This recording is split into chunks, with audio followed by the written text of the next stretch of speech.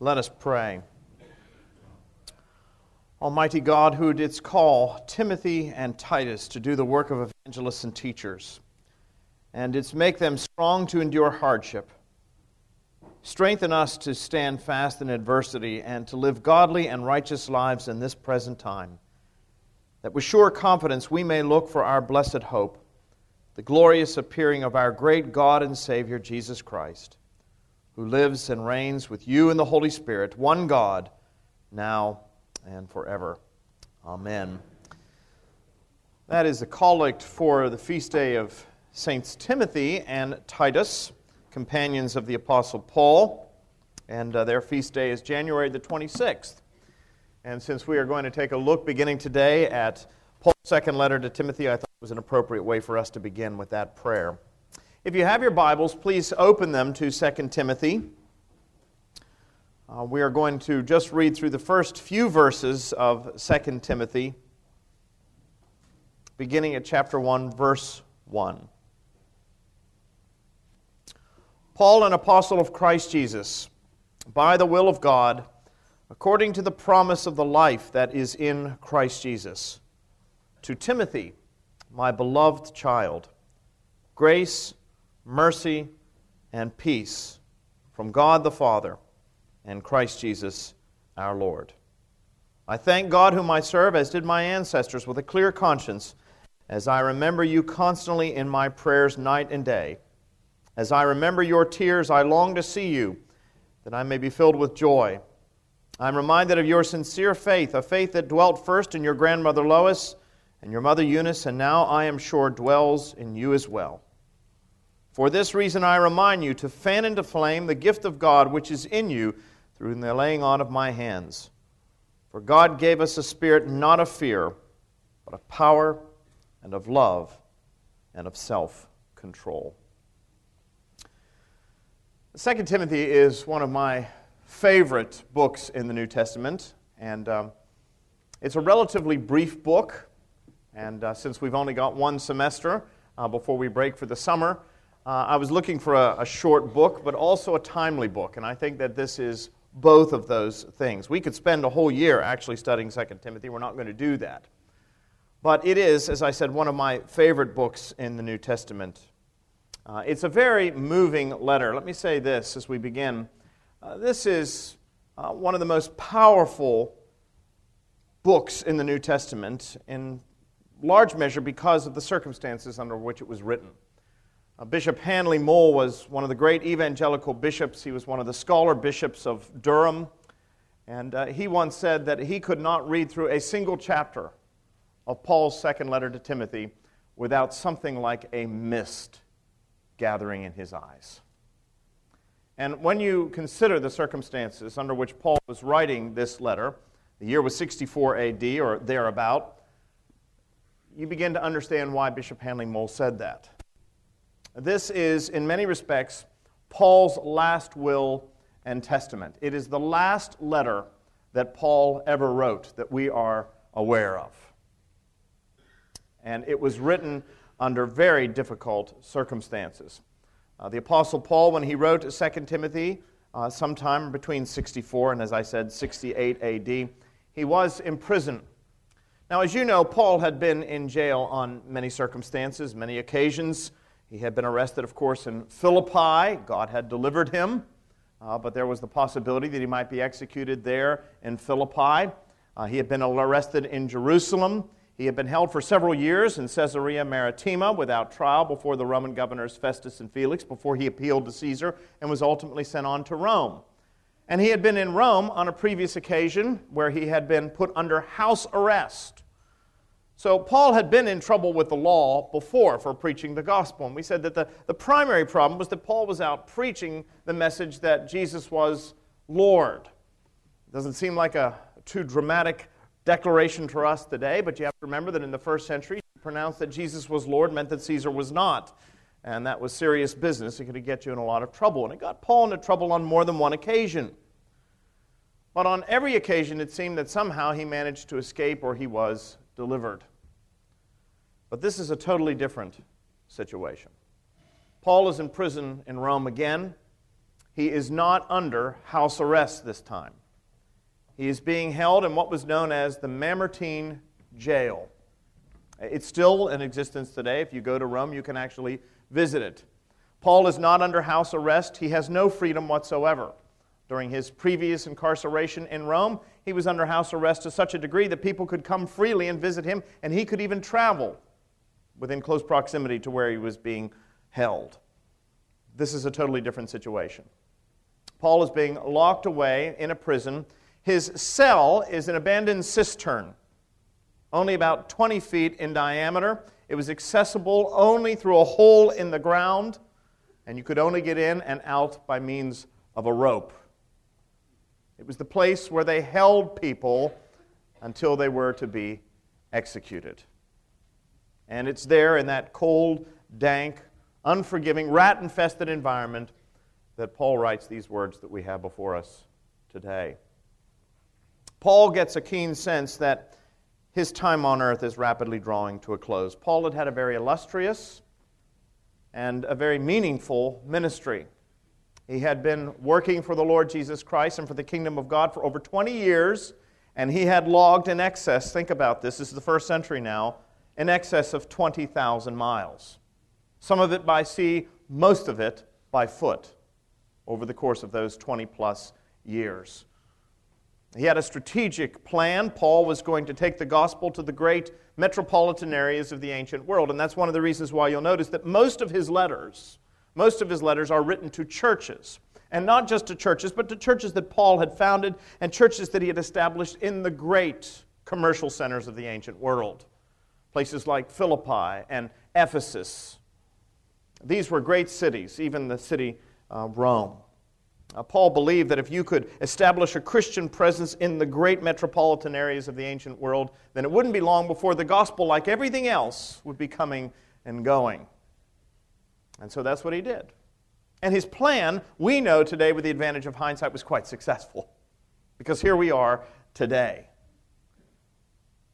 But at the time that Paul was doing it, there was no guarantee that the Christian gospel was going to flourish. There was no guarantee that these churches that he had established would last. There were a great many pressures being brought to bear against Paul at this point. And he knew, as he was locked away in this prison, after all of this time, that his number was basically up. He knew that his work was over. Look at 2 Timothy chapter 4 for just a moment. This is toward the end of the letter, but this is what Paul says. He says, I am already being poured out as a drink offering, and the time of my departure has come. I have fought the good fight. I have finished the race. I have kept the faith. Henceforth there is laid up for me the crown of righteousness, which the Lord, the righteous judge, will award to me on that day, and not only to me, but to all who have loved his appearing. So I want you to picture a man who has endured everything imaginable for the sake of Jesus Christ. He has been publicly flogged, beaten, stoned. On his journey to Rome, he was shipwrecked. When he was shipwrecked on that island of Malta, he was bitten by a venomous snake. And you know how I feel about snakes. Of all the things that happened to Paul, that must have been the worst. But you name it, and it happened to the Apostle Paul over the course of almost 3 decades of ministry.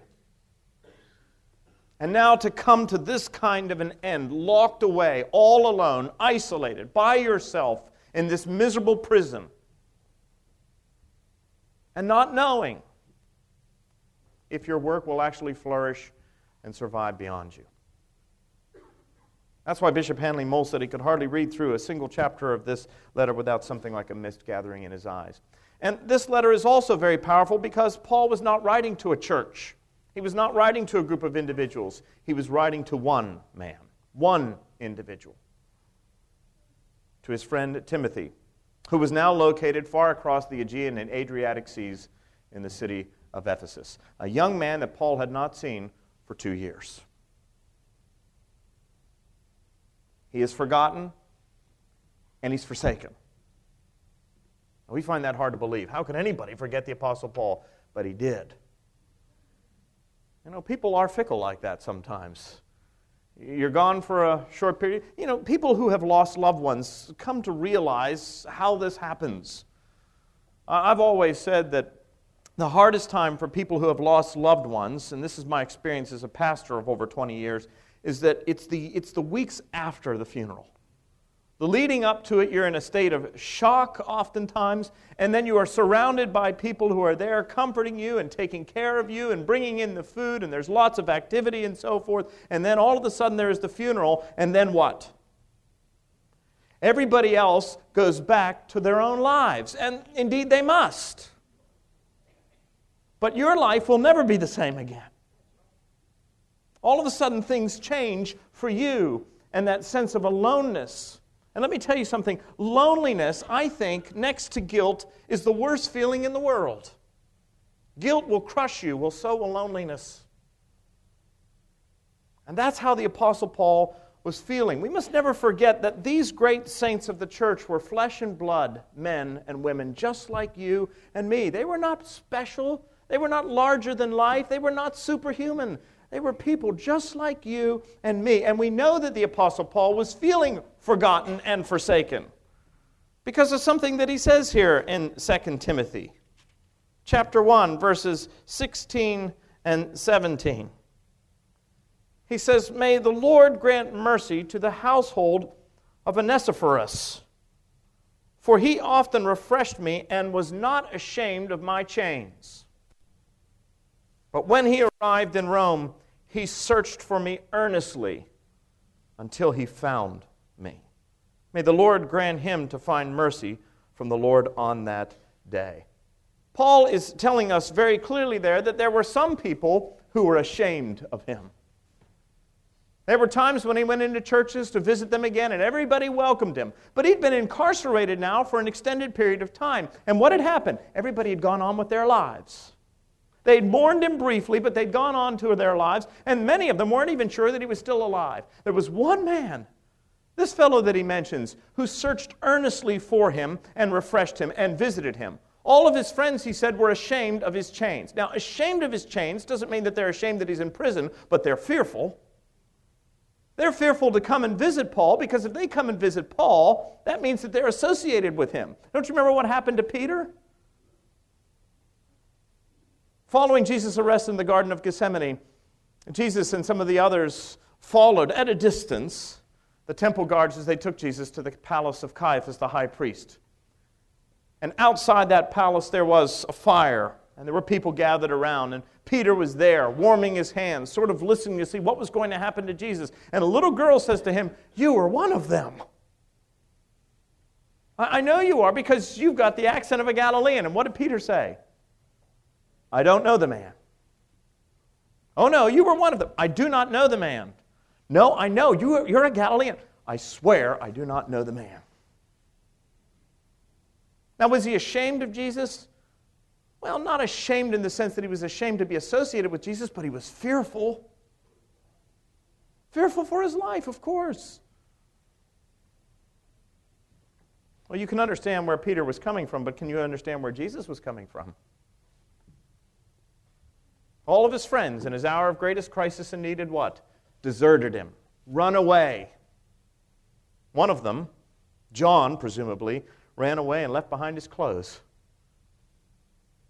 As he was wrestling with the guards to get away, they pulled off his clothes and he just took off. Can you imagine how Paul must have felt? All those years, all that he had suffered, all that he endured, all that he had taught, he had poured himself out as a drink offering. And now here he is, locked away, languishing in this miserable environment, and everybody has moved on with their lives. Those are the circumstances under which this letter was written. Paul is forgotten, he is forsaken, and he is lonely. One of my favorite parts of this entire letter, the part that really brings tears to my eye, is in the very last chapter of the letter. Paul is appealing to Timothy, and he's saying, "Timothy, come and visit me." You know, it's like every mother feels when her kids go off to college. Call your mother. You know, every now and then I have to call my boys and say, "Call your mother." You need to call your mother. Your mother's worried about you. She's concerned about you. She loves you and she misses you. Well, this is where Paul was. He was alone, and he's thinking about his young friend Timothy, and he writes to Timothy, "Come and visit me." And then he adds this line, "And come before winter." Come before winter. There was a great preacher in Pittsburgh many years ago, back in the 1950s. His name was Dr. Clarence McCartney, and he wrote a sermon on this one verse, "Come before winter." And it was such a powerful lesson about remembering people in times of distress and so forth. This great, you can find it online, a sermon called "Come Before Winter" by Clarence D. McCartney. It was such a powerful sermon that his congregation at First Presbyterian Church in Pittsburgh insisted that he preach it annually. Most of the time we think hearing the sermon once is enough. But in this particular instance, it was such a moving, such a powerful sermon that people wanted to hear it annually. "Come Before Winter" by Clarence D. McCartney. Clarence D. McCartney. You can pull up the sermon. It's quite famous. But what a powerful thing. Paul is saying, "Come before winter," because he knows if Timothy doesn't come before winter, Paul's not going to be there to greet him. So can you imagine the great apostle in this situation? It's a moving letter because of the circumstances under which Paul was writing, his personal circumstances. It's also a moving letter because Paul is not only concerned for his own well-being. He knows any moment he is going to be taken out from that pit, and he's going to be led out to the Ostian Way where he is going to be beheaded. And ultimately, that's how Paul was executed. He was beheaded. Most of the time, enemies of the empire were crucified, as Jesus was. The only reason that Paul was beheaded, as opposed to being crucified, you'll recall that Peter was crucified upside down. Paul was beheaded. Anybody know why he was beheaded instead of crucified? Because he was a Roman citizen. That's the only reason, because he was a Roman citizen, and Roman citizens could not be crucified. They had to be beheaded. But Paul knew that at any moment he was going to be taken from that pit out along the Ostian Way, the main thoroughfare leading out of the city. And it had to be done publicly, so you see, as an example to everyone. And so he knows at any moment he's going to be taken out. And he's concerned for his own well-being, but he's not too fretful about that. Because after all, in his letter to the Philippians, Paul talks about the fact that he's not afraid to die. He actually longs to go and be with Christ. He says to die is to gain. So Paul is not fearful of death. He is convinced that Jesus Christ has triumphed over death. He's more concerned about the fact that the Christian faith may not carry on after he's gone. That's his primary concern. What's going to happen to all that I've done? How many of you have worked your whole life and would like to know that something is going to carry on after you? Anybody would like to know that something, that your life has been not for a waste, but it has been for a purpose? That there is some sort of legacy? Well, Paul wanted a legacy, but his legacy was the gospel of Jesus Christ. It was the church of Christ. And this was the thing that was really plaguing his mind. Because the very existence of the church in this year, 64 AD, was hanging by a thread. Paul's life was hanging by a thread, but so was the life of the church. This was the height of the Neronian persecution of the church. In the year 64 AD, a great fire erupted in Rome, and it burned the greater part of the city. There was only one small section of Rome that was not burnt. It was a ghetto, or a group of people who were declared to be the followers of an itinerant Jewish rabbi named Christus lived. A Jewish rabbi who incidentally had been condemned to death and crucified by order of the Roman officials as an enemy of the state and the empire. That was the only section of Rome that did not burn. Nero was the emperor at the time. He was not a very popular emperor, and there were charges brought against the emperor that he, in fact, had actually started the fire. In fact, the rumor was, and you've heard the expression, that Nero had started the fire in the hopes of destroying it so that he could rebuild the city as a memorial to himself, according to his own plan. And legend has it that as the city was burning, he was standing there on the parapet of his palace, strumming his lyre while Rome burned. It actually wasn't true at all. We now know from documentation from the time period that at the moment that Rome was burning, Nero was actually at his summer palace outside the imperial capital. And actually he came back in and did everything in his power to somehow put the fire out, but to no avail. And all these charges were brought against him. He knew that the people were turning against him. He needed a scapegoat. And as I said, there was only one small section of Rome that was not destroyed, this ghetto, where these people, the followers of Jesus Christ, lived. And so he argued that because they were the only ones that survived, they were the ones who had started the fire. And he made the Christians the scapegoats. And there began a systematic purge and persecution of the early Christian church during the reign of the Emperor Nero. Terrible things were done to the early believers. Some of them were taken into the Colosseum. They would be dressed in the carcasses of dead animals and then thrown to the lions to be devoured. Others were wrapped in combustible clothing and lifted high upon stakes and then set aflame to light the way in the avenues into Rome at night.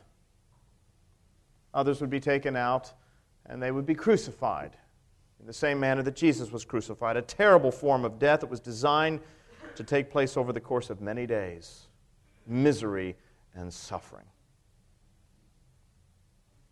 This started as Paul was in prison. Indeed, Paul was in prison because of Nero. It was realized that he was an instigator, that he was a leader of these Christians. And so Paul was arrested and locked away. But because he was a Roman citizen, of course, he immediately was not crucified or, as I said, executed in any kind of ill way. Instead, he had to stand trial before the emperor. So it would be some time for him. But the point is that the church is now under great persecution. And he's already seen that his own friends have deserted him. They're ashamed of his chains. Well, what about others? Furthermore, it's not just that there's this outward persecution that was taking place. There was competition against the Christian church in these days. What were known as mystery religions were popping up all over the place. All kinds of new religions. We would call them New Age religions. But mystery religions that were competing with Christianity, and many of them were actually pulling adherents to the faith away from the truth. They had the appearance of being Christian, but they also had Gnostic, Greek, mystical ideas with them as well. So all of a sudden the church is under attack from without, it's under attack from within. And furthermore, Paul looked at the world around him and what did he see? He saw society itself, the Roman Empire, in collapse. Morally, spiritually, physically. Will the church survive? There was no guarantee. You have to remember, the church was very young at this time. There were not great institutions. They had no power in the culture or in society. Churches were just household groups, what we would call home groups. That was the church oftentimes. And these were not wealthy, powerful, propertied people. Most of the early Christians were what? Poor people. It would be years before the church would begin to have influence. It would be years before the Roman Empire would become the Holy Roman Empire. At this point, the church is beleaguered and hated. And it is the intention of the emperor and those around him to stamp it out completely. And as I said, Paul knows that his time's up. He knows that his time's up. Paul would be martyred sometime around the year 64 AD. He would be taken out. So for all we know, Paul could have finished this letter, and before the ink had time to dry, his captors would come and take him and put him to death.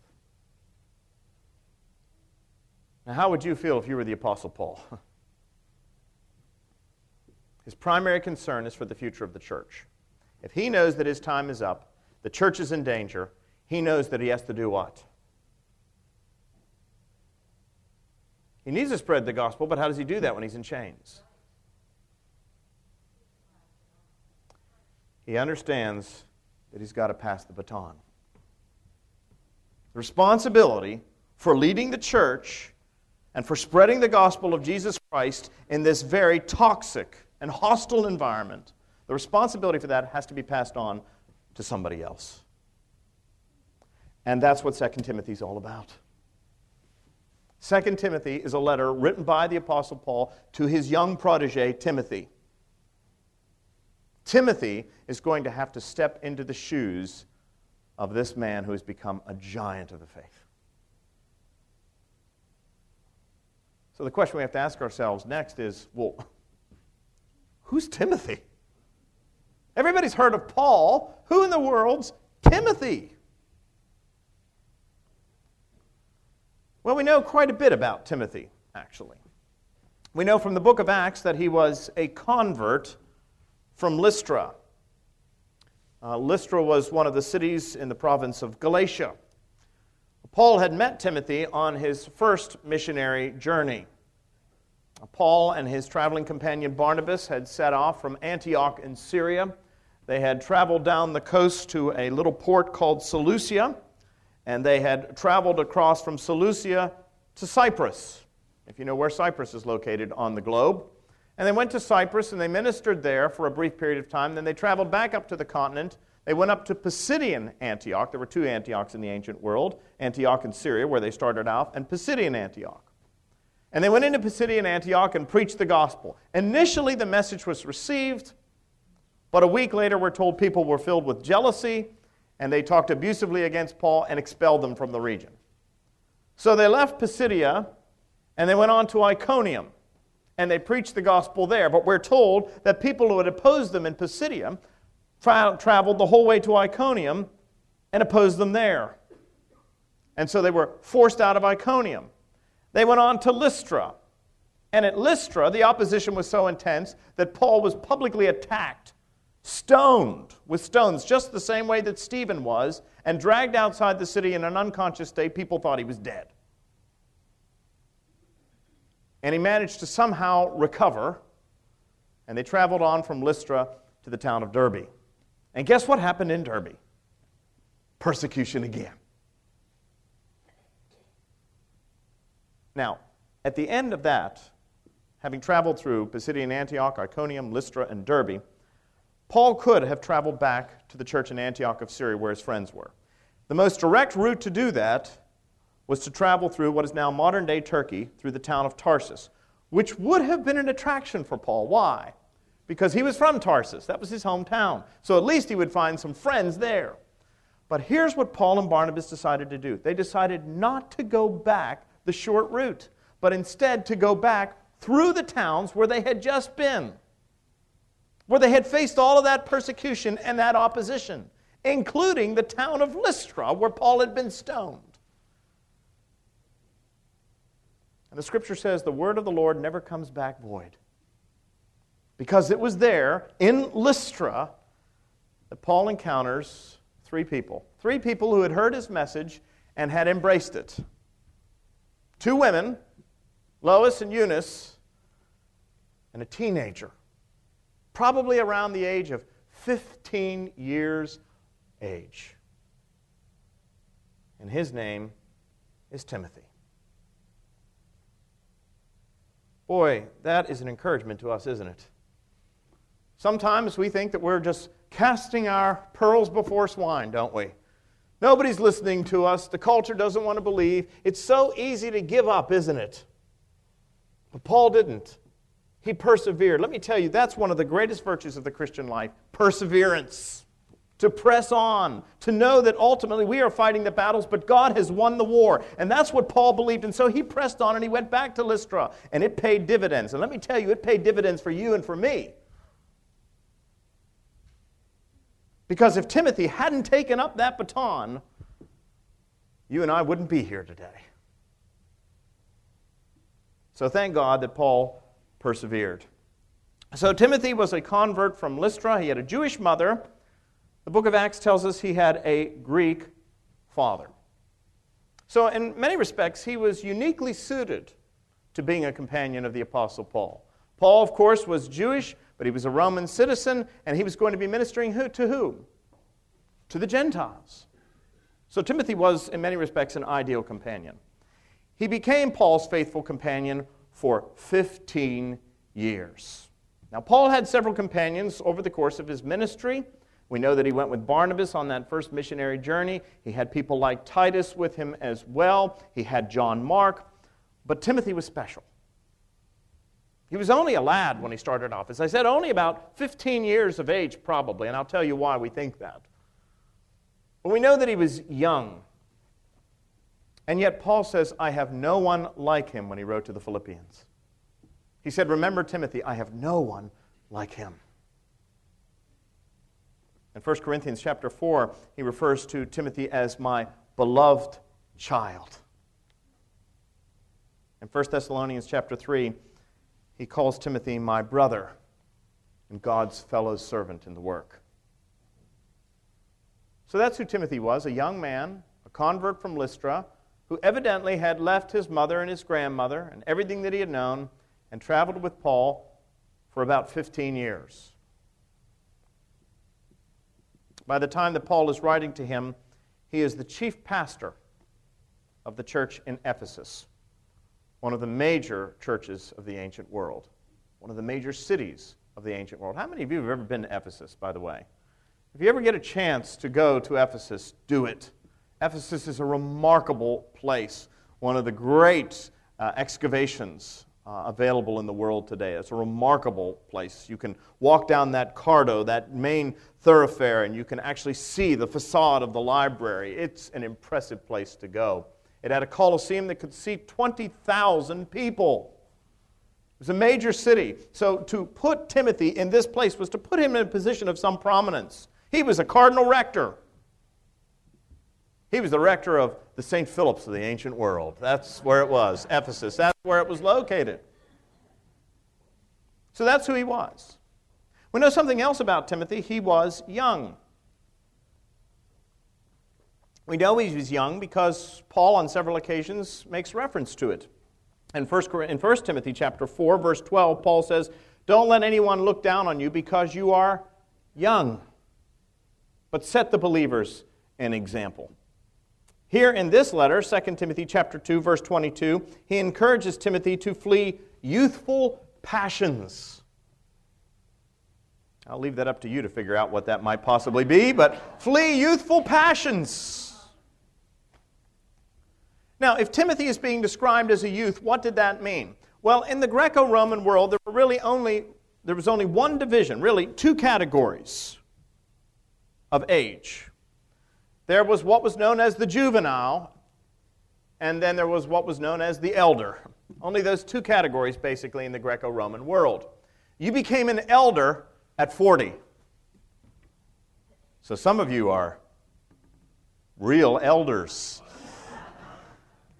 But everybody before the age of 40 was considered to be a juvenile. Now, juvenile did not necessarily mean a child. It could mean anybody. Oftentimes it meant a young man at the prime of his life, a man who was eligible for military service.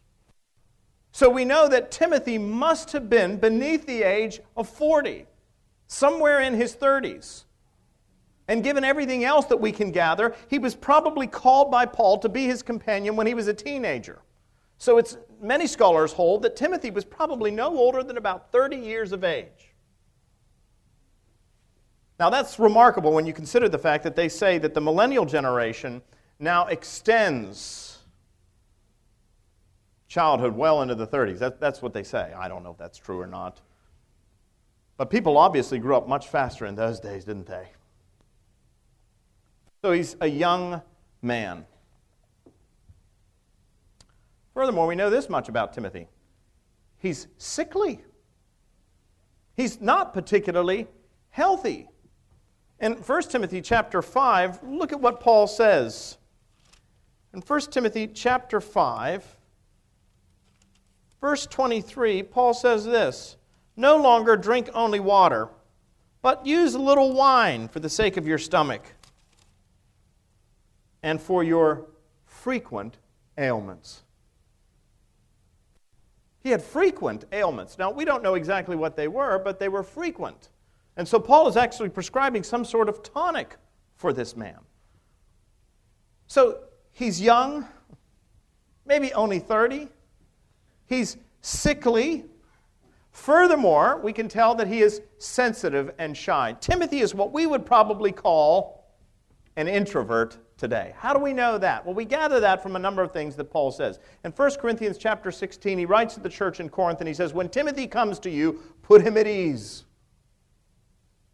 Which indicates to us that he was an anxious boy, a nervous Nelly. Put him at ease. In 2 Timothy chapter 1, verses 7 through 8, chapter 2, verse 1, 3, 12, 4, 5, Paul says the same thing. He's encouraging Timothy to stand up, to be courageous, not to fear persecution. And he's telling them this over and over again because presumably he needed to remind Timothy to be those things. That Timothy by nature was retiring and shy. And furthermore, we know that Timothy was probably a sensitive young man because in 2 Timothy chapter 1, verse 4, Paul recalls their parting. When Paul left him at Ephesus to pastor the church, and he said that Timothy broke down in tears. And why not? He'd been called away at 15 years of age perhaps, following this man around. Paul had become to him what? Not just a mentor, a father. The father that he really never had with that unbelieving Greek father he found in Paul, this man who had cared for him. Paul refers to him as my beloved child.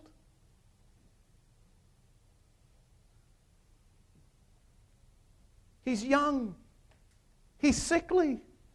He's shy. He's reticent. And he's the man who's called to fill Paul's shoes. When Paul thinks about the state of the church, when he realizes that his number's about up and he's got to pass the baton on, who does he think of passing the baton on to? Timothy. Now you put yourself for a moment in Timothy's shoes. How many people want that job?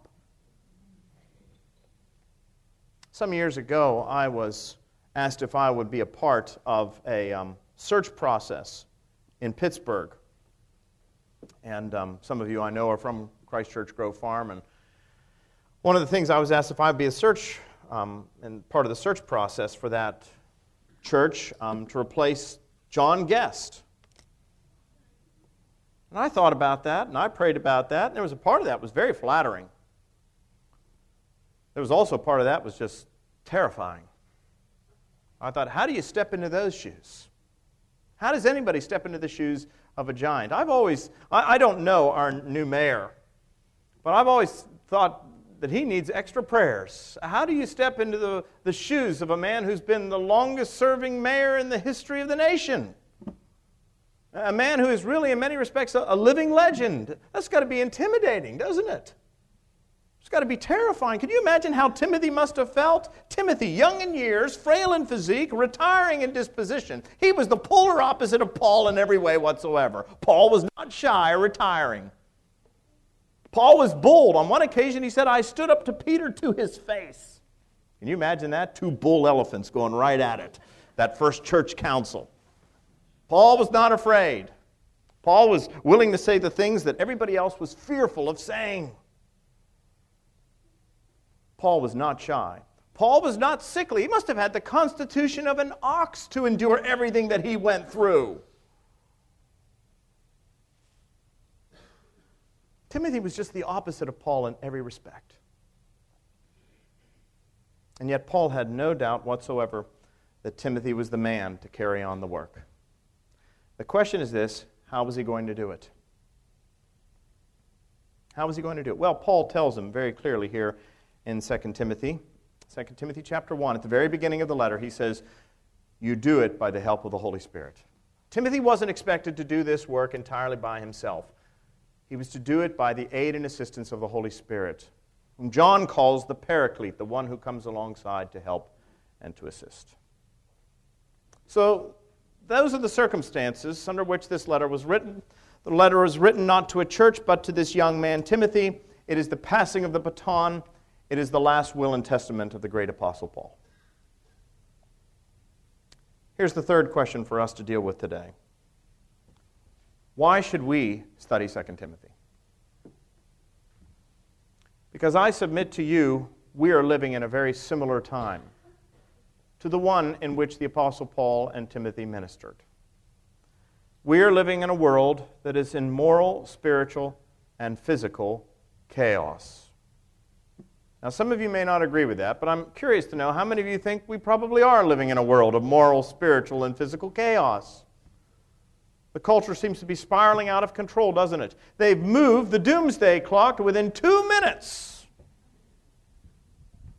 of midnight.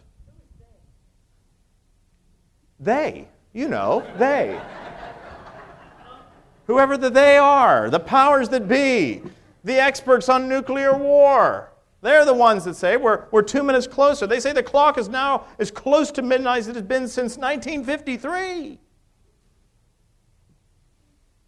We're living in a world of moral, spiritual, and physical chaos. Moral chaos, my goodness. This past Monday, the Boy Scouts of America agreed to accept girls who view themselves as boys.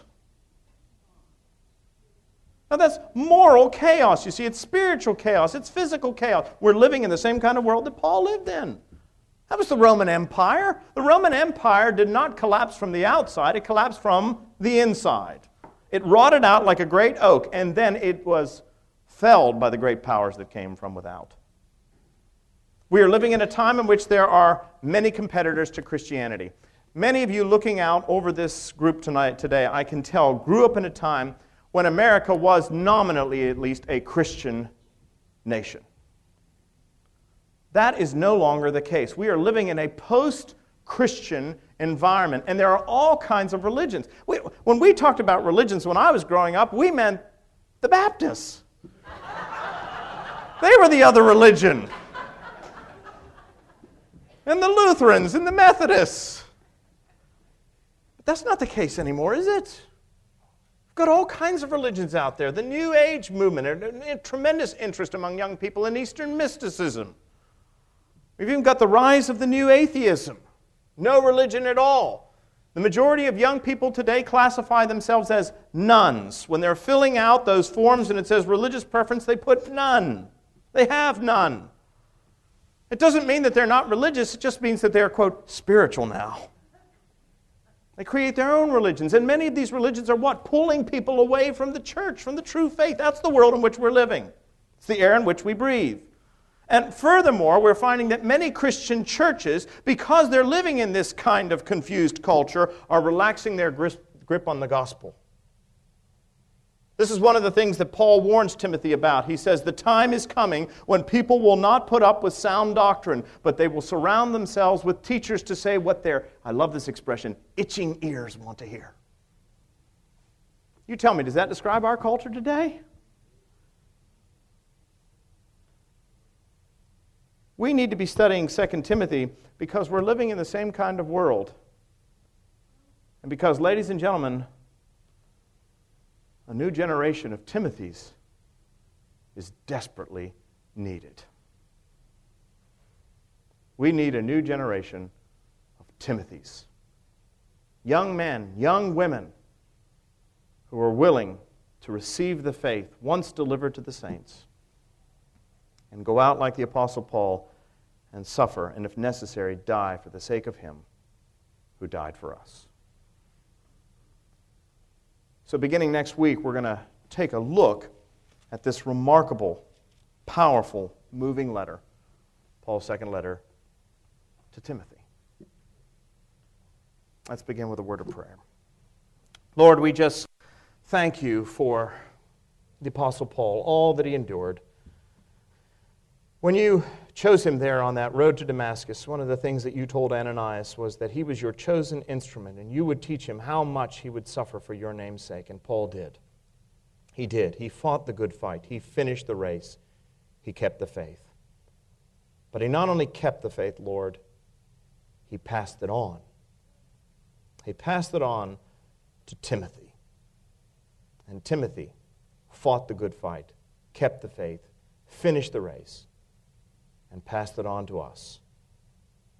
God grant that we might do the same thing.